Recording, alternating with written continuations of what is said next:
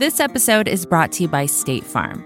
If you're a small business owner, you know that it isn't just your business, it's your life. And whatever your business might be, you want someone who understands. That's why you might want to check out State Farm's small business insurance. Why? Because State Farm agents are small business owners too, living and working in your community. That means they know what it takes to help you personalize your policies for your small business needs. Like a good neighbor, State Farm is there. Talk to your local agent today. Hi, I'm Ben. I suffer from a condition called writer's block. It strikes when I'm at work. That's why I choose Canva Magic Write. It works fast, generating text in seconds, thanks to AI. Common side effects include increased productivity, compliments from coworkers, feelings of satisfaction. Now I can say bye-bye to writer's block. Ask your boss if Canva Magic Write is right for you at canva.com, designed for work. Recode Decode has been nominated for Best Technology Podcast in this year's People's Choice Podcast Awards. Cast your vote for Recode Decode at podcastawards.com/app/sign up before July 31st, or just tap the link in the show notes. Hi, I'm Kara Swisher, editor-at-large of Recode. You may know me as someone who's terrified that I'm living in a Russian doll loop that will reset to November 2016 when I die, but in my spare time I talk tech, and you're listening to Recode Decode from the Vox Media Podcast Network. Today we're going to play an interview from this year's Code Conference. I interviewed Netflix executive Cindy Holland and actor Natasha Lyonne, who has starred in the Netflix series Russian Doll and Orange is the New Black.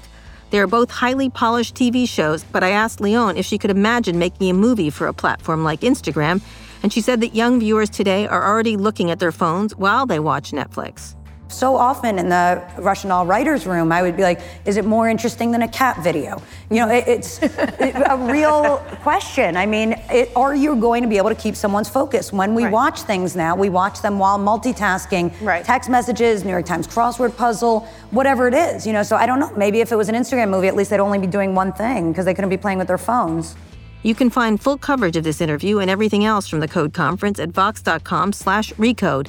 But now let's go to the Phoenician Resort in Scottsdale, Arizona to hear my interview with Cindy Holland and Natasha Lyonne.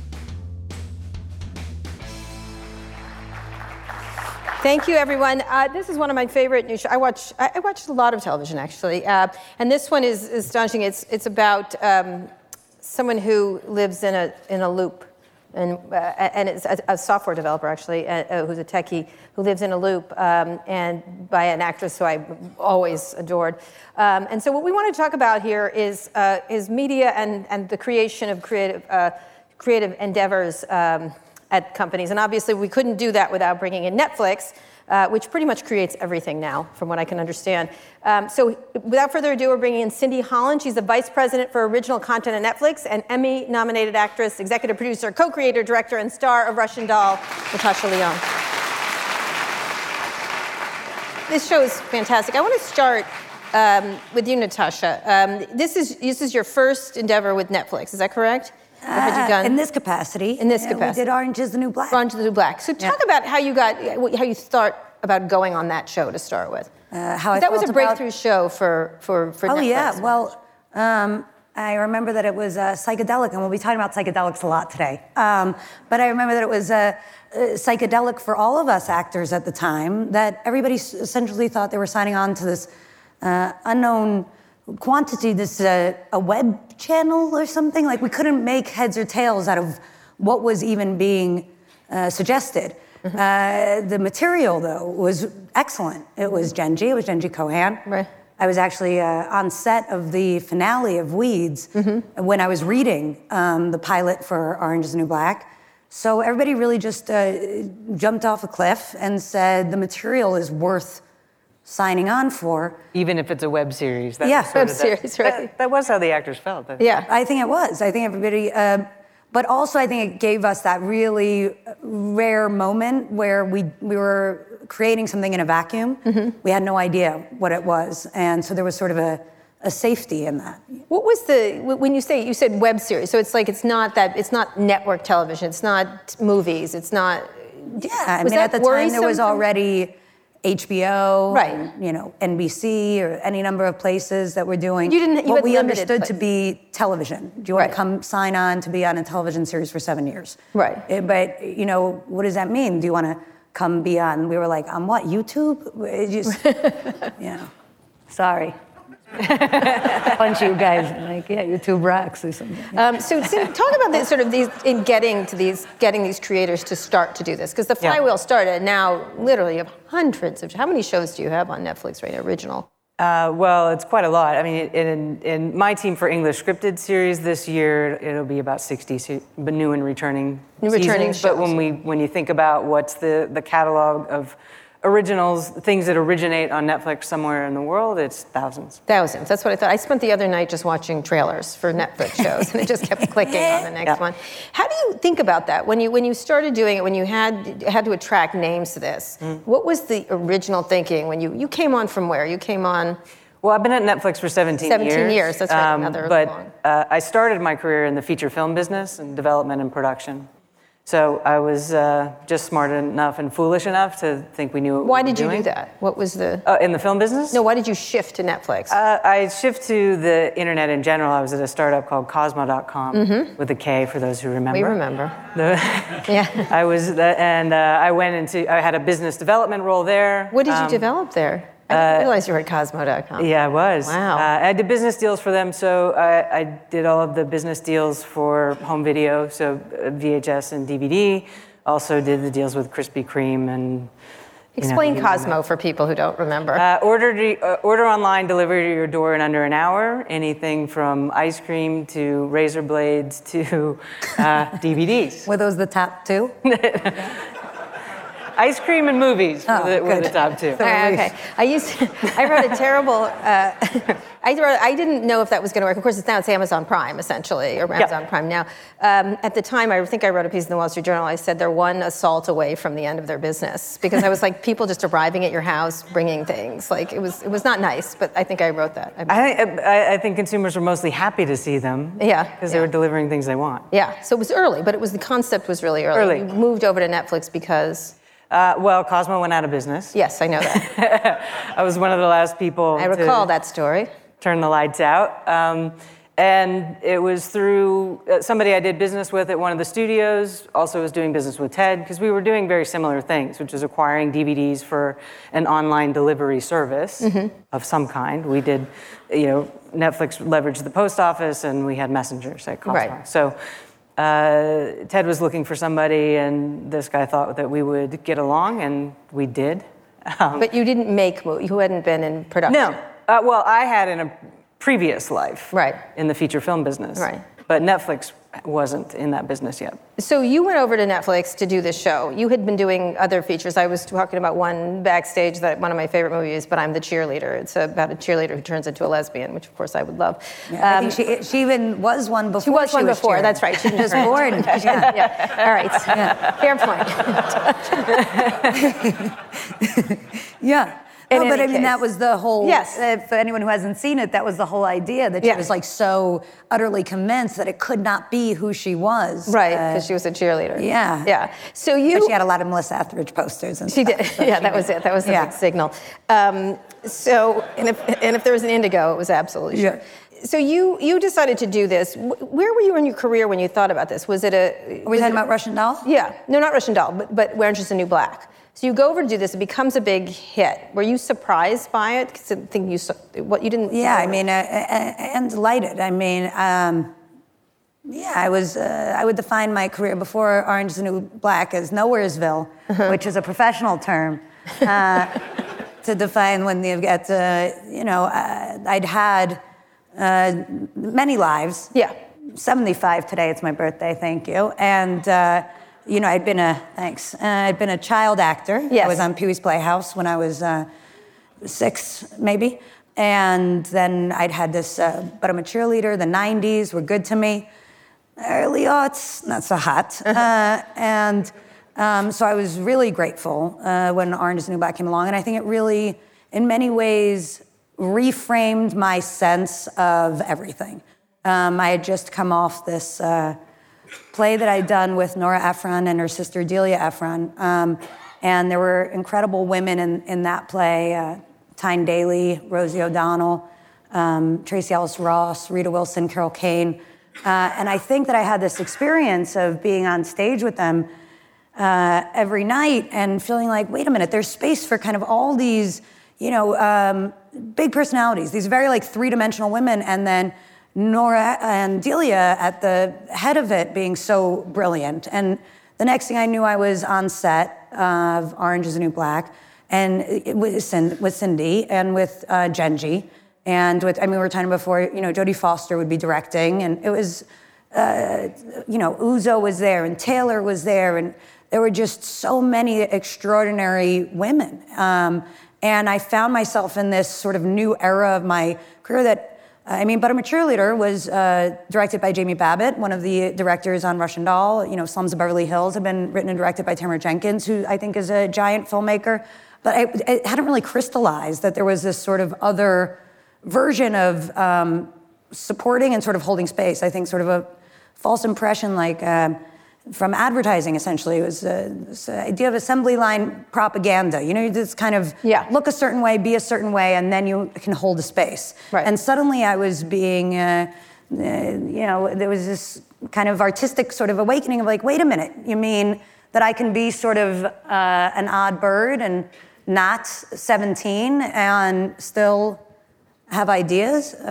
What a revelation. Yeah, to talk Game about this. changer. So you talk about this because that's what Netflix really did carve out. You had a Hollywood way of doing things and then a Netflix way of doing things. And Ted's been a little more out there and stuff, but you've been very quiet about how you create. Talk a little bit about how you thought about this, because there was an open space that wasn't being filled, that wasn't a Tom Cruise movie or something that was sort of just a franchise. Not that some of the franchises aren't good, but they have a formula, kind of. Well, I think, stemming from the DVD service, we had 100,000 titles on DVD. And what you learn from that when you have a catalog of foreign films and indie films and documentaries, and not just what traditional Hollywood makes, but what's happening all around the world, you realize that people have really diverse and eclectic tastes, and you can program to those. And so, it's one of the insights that we had is we could differentiate ourselves on those very niches that gave us early success as a DVD by mail business. Right. Right. And so going into original programming, there were a couple key things we wanted to accomplish. One was, with the first set of titles, was to sort of change this conception of what content made for the internet is. Because people think of it as, user-generated content stuff, maybe Chewbacca Mom. Funny or Die. Yeah. It was all that. There wasn't real premium elevated content made specifically for the internet. And House of Cards changed that conversation. And it was really up until the day that House of Cards launched that people were thinking, well, why is David Fincher making webisodes? I was like, well, he's not. Right. He's making real. And, Orange was something different. So you were spending money on these things. That was one of the things, was that you were actually putting a lot in. Premium budgets, just as any of the premium networks would spend. And, putting people who all shapes and sizes and walks of life on television. We were confident enough that there would be an interest in whatever Genji Cohen did after Weeds. And, the memoir was so strong, Piper Kerman's memoir, and you could just see it was a window into a world, but also kind of a mirror that there were characters that real people can identify with. And I think audiences really respond to something fresh and different that doesn't look and feel like everything else on television. We're going to take a quick break now, but we'll be back after this to my live interview with Cindy Holland from Netflix and Natasha Lyonne from Russian Doll and Orange is the New Black. This episode is brought to you by State Farm. You've heard it before. Like a good neighbor, State Farm is there. But it's more than just a tagline, because State Farm agents are small business owners themselves who live and work in your community. And if you're in the market for small business insurance, who better to work with than an agent who understands what it takes? State Farm agents can help you create a personalized insurance plan that fits your small business needs and budget. Talk to your local State Farm agent today about small business insurance. Like a good neighbor, State Farm is there. Vacations can be tricky. You already know how to book flights and hotels, but now the only thing you're missing is, the actual travel experience. Because is it really a vacation if you're just sitting around like you would at home? You need a tool to get the most out of your time away. That's where Viator steps in. You can book guided tours, activities, excursions, and more in one place to make your trip truly unforgettable. Viator has over 300,000 travel experiences to choose from. Everything from simple tours to extreme adventures and all the niche, interesting stuff in between. So you can plan something that everyone you're traveling with will enjoy. Real traveler reviews give the inside scoop from people who already been on the experiences you're considering, so you can plan with confidence. Free cancellation helps you plan for the unexpected. And 24/7 customer support means you can travel worry-free. Download the Viator app now and use code Viator10 for 10% off your first booking in the app. Find travel experiences for you. Do more with Viator. Talk about the experience. So you did that. You were in the show. You didn't create Orange is the New Black. You were one of the characters in it. Talk about how you got to Russian Doll, because it's an unusual plot. It's not something that, like, I can't see you pitching it to ABC and it going over. Yeah, me neither. Yeah. Although something, I guess, sort of like that did happen, which is Amy Poehler and I, who another giant, she had called me out of the blue one day. This was back before streaming had really kicked in. I was watching NYPD Blue on a loop, slowly becoming Detective Sipowicz, if anyone remembers. I was having a dark day at home alone when Amy called. And, she said, as long as I've known you, you've always been the oldest girl in the world. Do you think we should make a TV show about that? And I looked around and I said, absolutely. I was doing nothing else, and it was thrilled to get to work with Amy. We kind of came up with this idea. We had some sort of similar threads. Nadia, the name of the character from Russian Doll, who I always name my characters Nadia after Nadia Comaneci, my favorite gymnast. And, some basic ideas that we wanted to sort of tell something a little bit existential, a little bit what it would be like for, a woman who wasn't old enough yet to really be in what she was experiencing as a feeling of Act 3 of her life.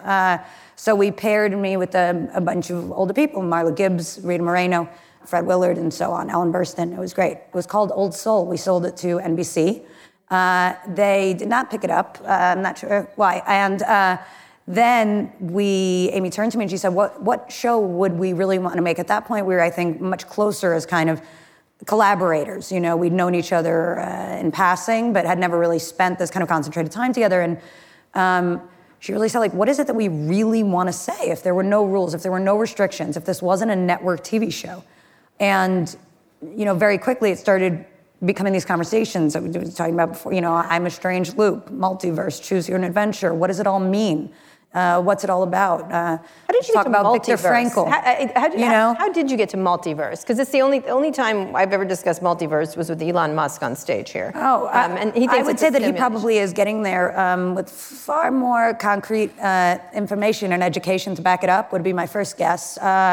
So I think, to me, frankly, just, I know it's a room full of people who probably actually know what a lot of these things mean. But the thing about Hollywood is I think that I'm somebody who always had a deep curiosity about these kinds of things. I was a film and philosophy double major and at Tisch. I think I always was just a very curious sort of, quantum character. I always had a suspicion that there was something curious happening sort of between what we define as sort of like the ether and the things tethering us, reality. Reality. I mean, Natasha's mind is a multiverse. Okay, all right.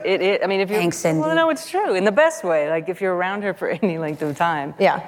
Yeah, it's a little bit, I think funny. It's brain damage.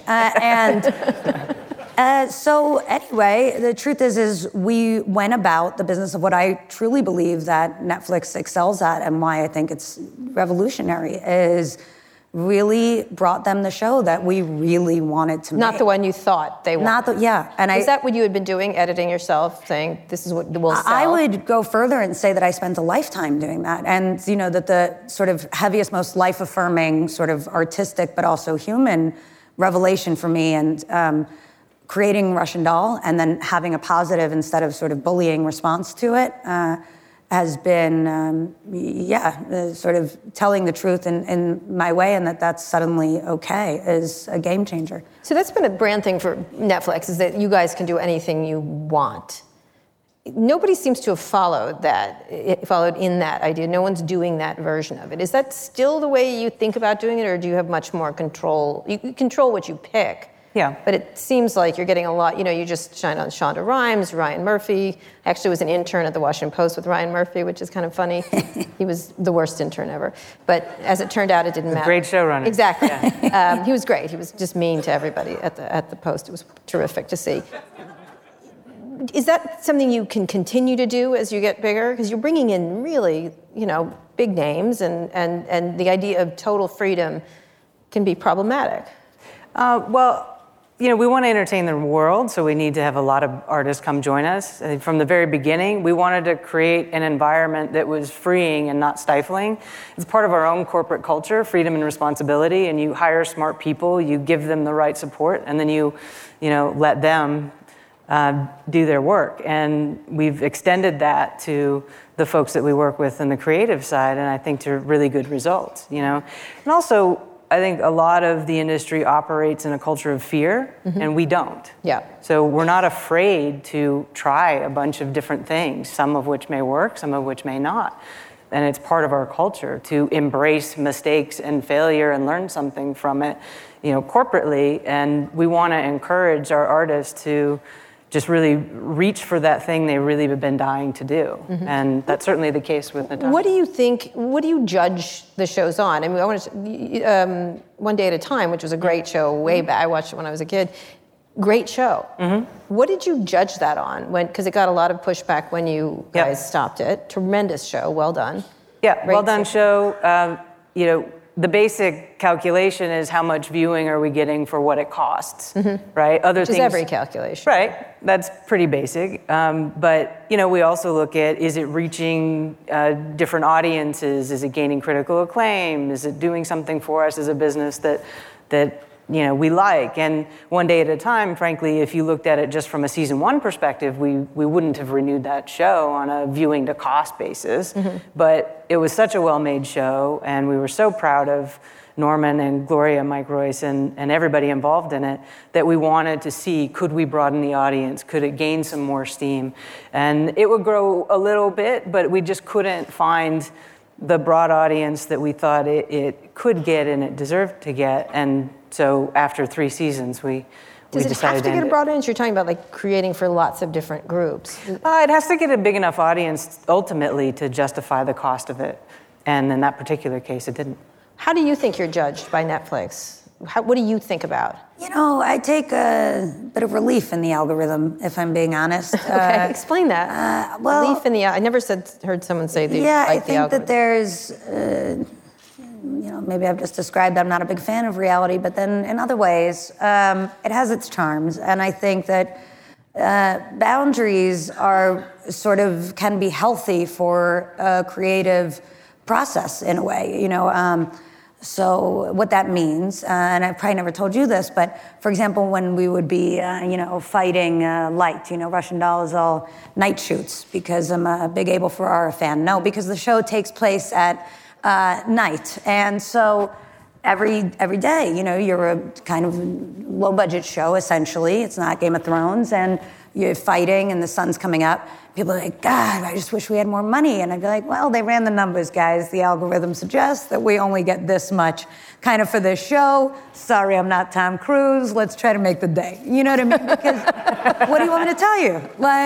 If we had, but there was also a good news there, right? Of because we're not Tom Cruise, we also don't have to deliver Tom Cruise expectations. So how great that we get to do all these weird Talmudic things that probably, you never see a Tom Cruise Talmud picture. No, I would say almost never, and the big body of work. So in many ways, I would find that to be an element of a relief to that. And I think, speaking frankly, also, I had obviously, I have emotional a human attachment to Netflix. it was almost like I think of them as like, I think of something as like Irving Thalberg or something. I have such a kind of love for old Hollywood, and to watch sort of what Netflix became. Ted, I love Ted. To watch Ted Sarandos. To watch kind of from where we were. Like, I remember our first Emmys party, and it was just like me and Taylor walked in, and it was just Cindy and Ted standing there like, hey, thanks for coming to the party. Now, 6 years in, we were kind of like, all right, we'll stay for 15 minutes, right? I mean, we're on the net, yeah. And then all of a sudden now to be part of this ride of watching something like this get created in my lifetime just it's fascinating, So I don't know if that answered your question. No, it was good though. It's fine. I like the Tom Cruise Talmud movie. I'm still back. Yeah, I'm still waiting for it. He's just a rabbi. It's a Yentl mashup. It's a remake of Yentl that Tom Cruise has suddenly decided is his act 3. And we're going to use some of the scooters outside. Yes, good. Yeah, good. Always adding, always building restrictions. Right, exactly. Yeah, I like to work with Natasha. Yeah, exactly. So you get a lot of this with a lot of the creators moving to you. They're sick of the system. You're also spending a lot of money. Whenever I visit Hollywood executives, the regular ones, they're like, well, they just spent a lot of money. And it's an easy cop that's out. what they say. They say, oh, they just spend a lot of money. They just pay a lot of money. And then I'm always like, maybe you just suck. Like, I don't know. Perhaps that's what's going on here. And it's a really interesting, at first, as you remember, Jeff Bewkes, they're like, Lithuania? I forget what country. Latvia. The Albanian army. Yes. Right, yes. They call it. Now you're considered an enormous force. What's changed at the company in that? What's your worry that's going to happen to Netflix? Well, I think the thing that I think about is making sure that we stay true to the core of what we're trying to do, which is provide entertainment for the world and provide an incredible working environment for the best artists in the world. If David Fincher and Genji Cohen didn't have a good experience with us on their first shows, they wouldn't have come back for more, but they both have, right?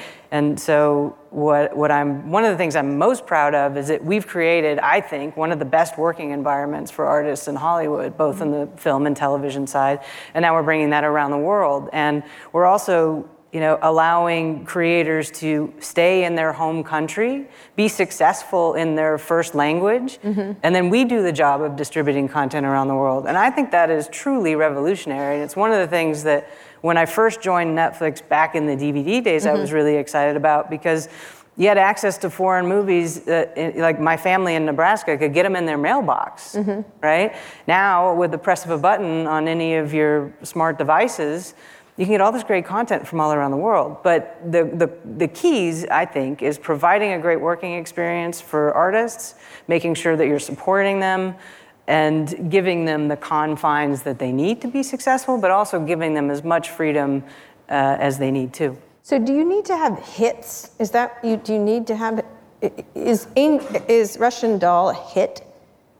It's all relative to its size, right? Russian Doll's a hit for what it costs in that dimension. It also happened to really break through critically, and people around the world are loving this very unusual but funny and touching and smart story that wouldn't have existed otherwise. I mean, I'm incredibly proud of it. But do you need like the House of Cards or the bigger, or Orange is the New Black, that carried it? The reason I watched Netflix and found the other things is because that was there. I think what is a hit show is different for everybody. There may be some fans that, like, Russian Doll is the most important thing to them. Some it may be Stranger Things. Some it may be Casa de Papel, which is huge for us in Europe, but less so in the United States.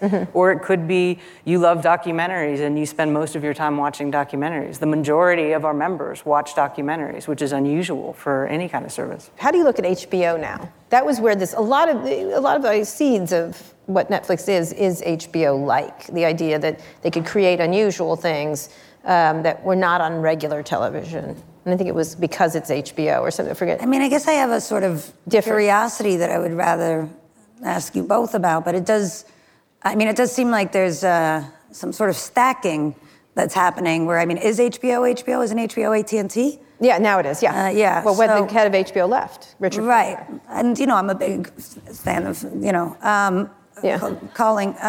But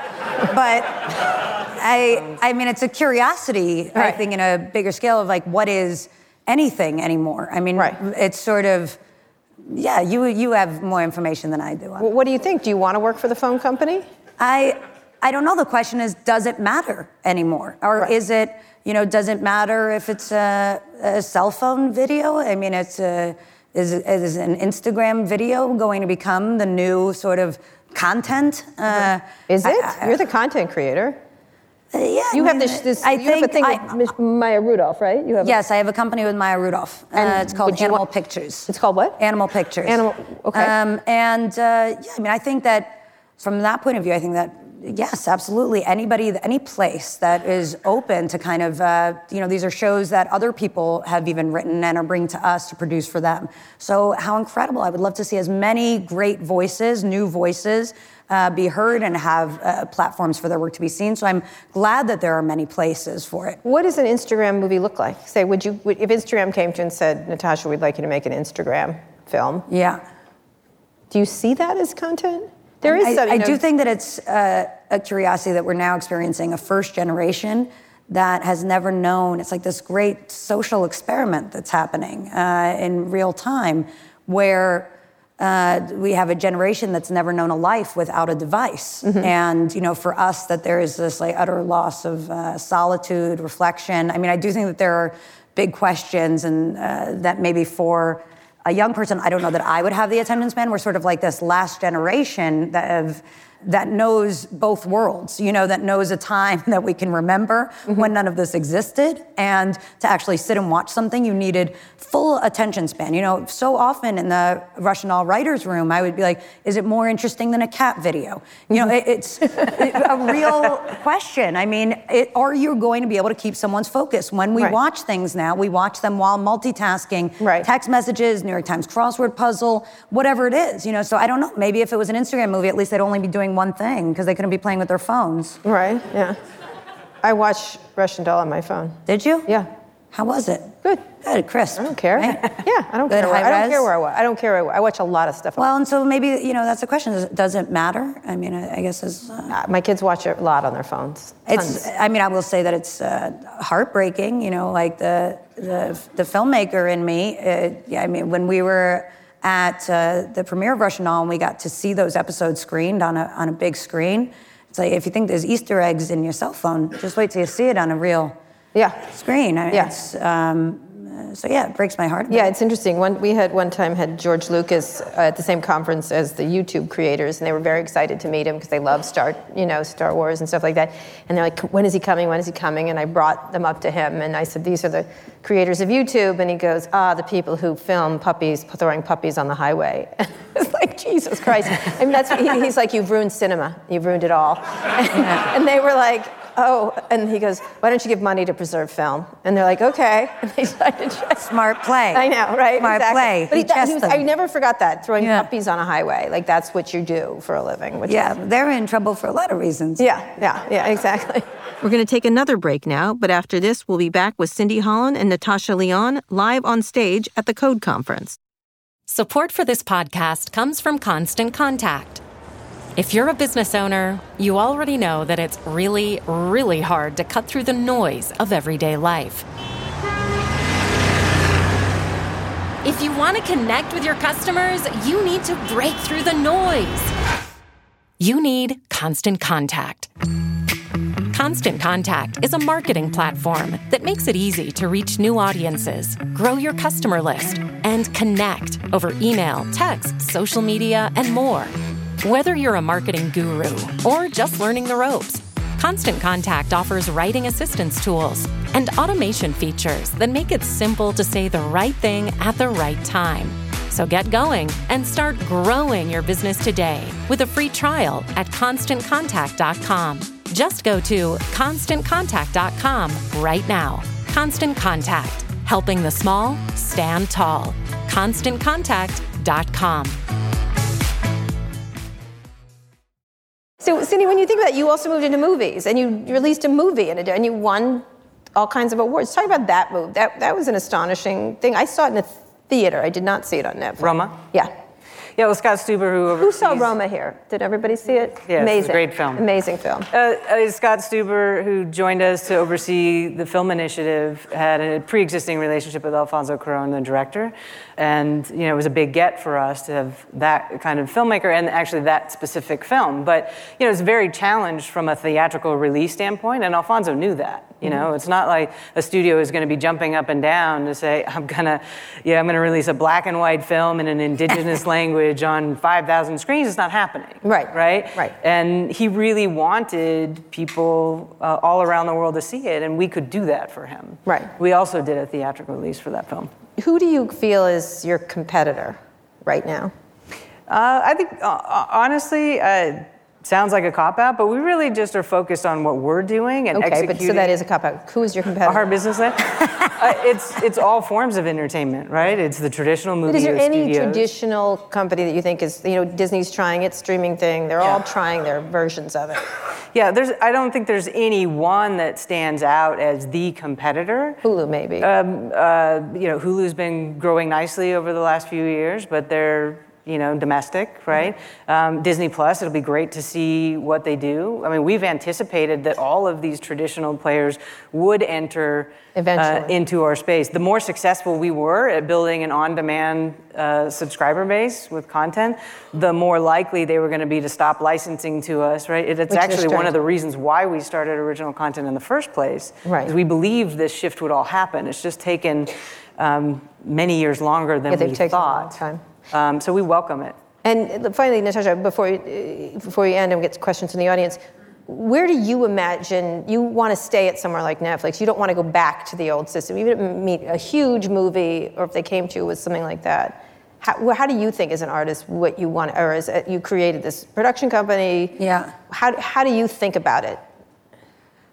I think that there's sort of big philosophical ramifications to the potential of creating content that could be so widely disseminated. And, that the reach is extraordinary. When you talk about that, or, I've been on these, like, international Netflix press tours with Orange is the New Black, and they really, know your work, which is, for me, obviously, very much what I want it to say, whether it's on your cell phone or IMAX Russian doll, is I want it to sort of tell a story about, inner brokenness and sort of like ending a cycle of shame around that on a human level. I want sort of, that would be my goal when I think about, a little girl who felt like me, who's kind of like a weirdo, and she's getting bullied at school, and she feels a little bit like an outsider. I want her to feel like she feels seen, and it's going to be okay. Stay on the bus, don't quit. You're going to be all right. Keep fighting the good fight. So, ultimately, that's really what I, want to have carry in any number of ways. So for me, I would say that Netflix has been, a gorgeous partner in that. They seem truly invested in that as well. All right, so there's some news here. You're renewing Russian Doll. Do a season 2, Natasha? Me, Cindy. Yeah, you. Same show. Just weirder. Just weirder? Yeah. Are you sure? Nadia Volvikov is a coder. Yeah. As you know. So I guess it would be somewhat appropriate to maybe have this be the time and place to say yes, very much so. I would love to do that. Okay, all right. I would love it. Second season. Questions from the audience. We just have a second. Go ahead. Great. Cindy, it's Mark Mahaney at RBC. Congrats on all the success. I think the reason that these launches of Disney and other companies isn't going to impact your business is because of the original content you've created. Could you talk about how much better you think you could get at developing and producing original content? Natasha mentioned algorithms. You didn't really mention that. Do you think you have a major data advantage in addition to the culture advantage you have in terms of producing original content? Are you the Amazon of content? So Amazon does have a studio, don't they? Well, we've only been in the original content business for about 6 years now. So we're just getting started relative to everybody else out there. And we're learning a lot. We do have a lot of information about what our members like to watch, but the reality is when it comes down to the decision of, which project to make and who to back, it's a very human decision. It's a conversation with Natasha and Amy about the show they want to create and then believing in them. And that's not good, that's pretty basic and fundamental, and I think that's the real differentiating advantage is our culture, our not being afraid to take pretty sizable risks in the content space and continuing to support artists. And you don't give numbers out? We occasionally do. Occasionally? Yeah. With the bird one? Bird Box, yeah. Yeah, I haven't watched that yet. Yeah. Okay, I'm not watching the Bird Box. It seems creepy. All right, last question, very quick. Hi, John Ford from CNBC. Natasha, I'm curious, Netflix has a lot of data, as we were just hearing. How much of that do you view as being potentially toxic to the creative process? If you could have data on who was watching, what they liked, what they didn't like, would that help you make a better product, or would it get in your head too much, perhaps, about... That's a good question. We asked that of Modern Family. He wanted more data. He wanted to know where the laugh points were. He watched Twitter after the show to see when it was. He very much wanted data. Yeah, I mean, at what point would I be getting it, is I guess the question. Like, spilt milk data? I don't really need in my life. That sounds like a headache. You could decide whether you're getting it I like this immediately scenario. or delayed. Yeah, I mean, I guess it depends if I would have to take the information in that exchange. In other words, it might be fun to get the data and then decide if I agreed or disagreed creatively. And some creators want more information, some want less. And you give that to them? We absolutely will. You will, but you don't offer it necessarily? Depends. I mean, Natasha knows some information about the show, and there's a wealth of information that is available. Some creators are very curious and they want to know very specific things. But generally, once they're going into, say, the next season, they want to be kind of pure and just right. Well, when you think about sort of, a test screening audience, let's say, would be the more traditional example of that, I think that it would be challenging to be in a position where you have to then take the notes of, these 8 women, they thought that this character was unlikable. In that situation, I want to be like, I don't care, But in certain other things of like, this was not tracking, let's say, or they couldn't, follow. So I think it's a little bit, it definitely could be useful, and then in other ways, crushing and unnecessary. Yeah, I don't care thing is a great thing. Yeah, but I mean, it's a curiosity, right? That we do have things like Twitter and stuff now. So which is such a weird thing, the idea that you can almost get an immediate response and sort of dialogue going and sort of theories and stuff. So it's bizarre that in a weird way we all kind of are receiving data whether we want it or not, unless I guess, you live inside of a bird box. Yes, right. Wrap that up. Nobody lives inside of a bird box. All right. Very quickly, Dylan, because we got to go. Sure. This question's for Cindy.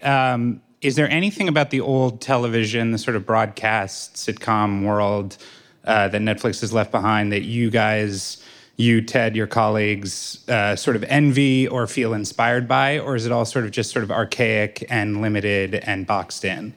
No, I don't see it as archaic and limited at all. I think every medium is different. I mean, look, we all grew up loving television. I watched a whole lot of it. What was your favorite as a kid? Well, depending on which time period, but I remember Charlie's Angels being fairly formative for me. And Natasha. Sabrina Duncan was my favorite angel. Of course. Hello.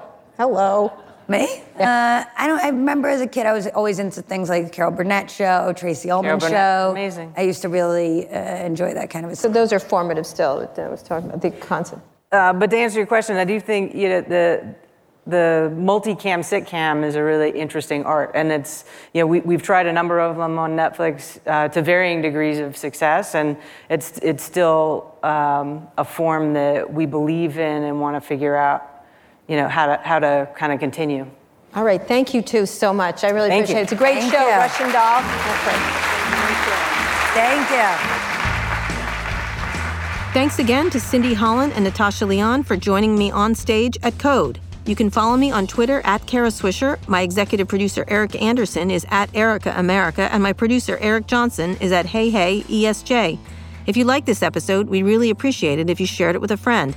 And make sure to check out our other podcasts, Recode Media, Pivot, and Land of the Giants. Just search for them in your podcasting app of choice. Thanks also to our editor, Joel Robbie. Thank you for listening to this episode of Recode Decode. I'll be back here on Friday. Tune in then.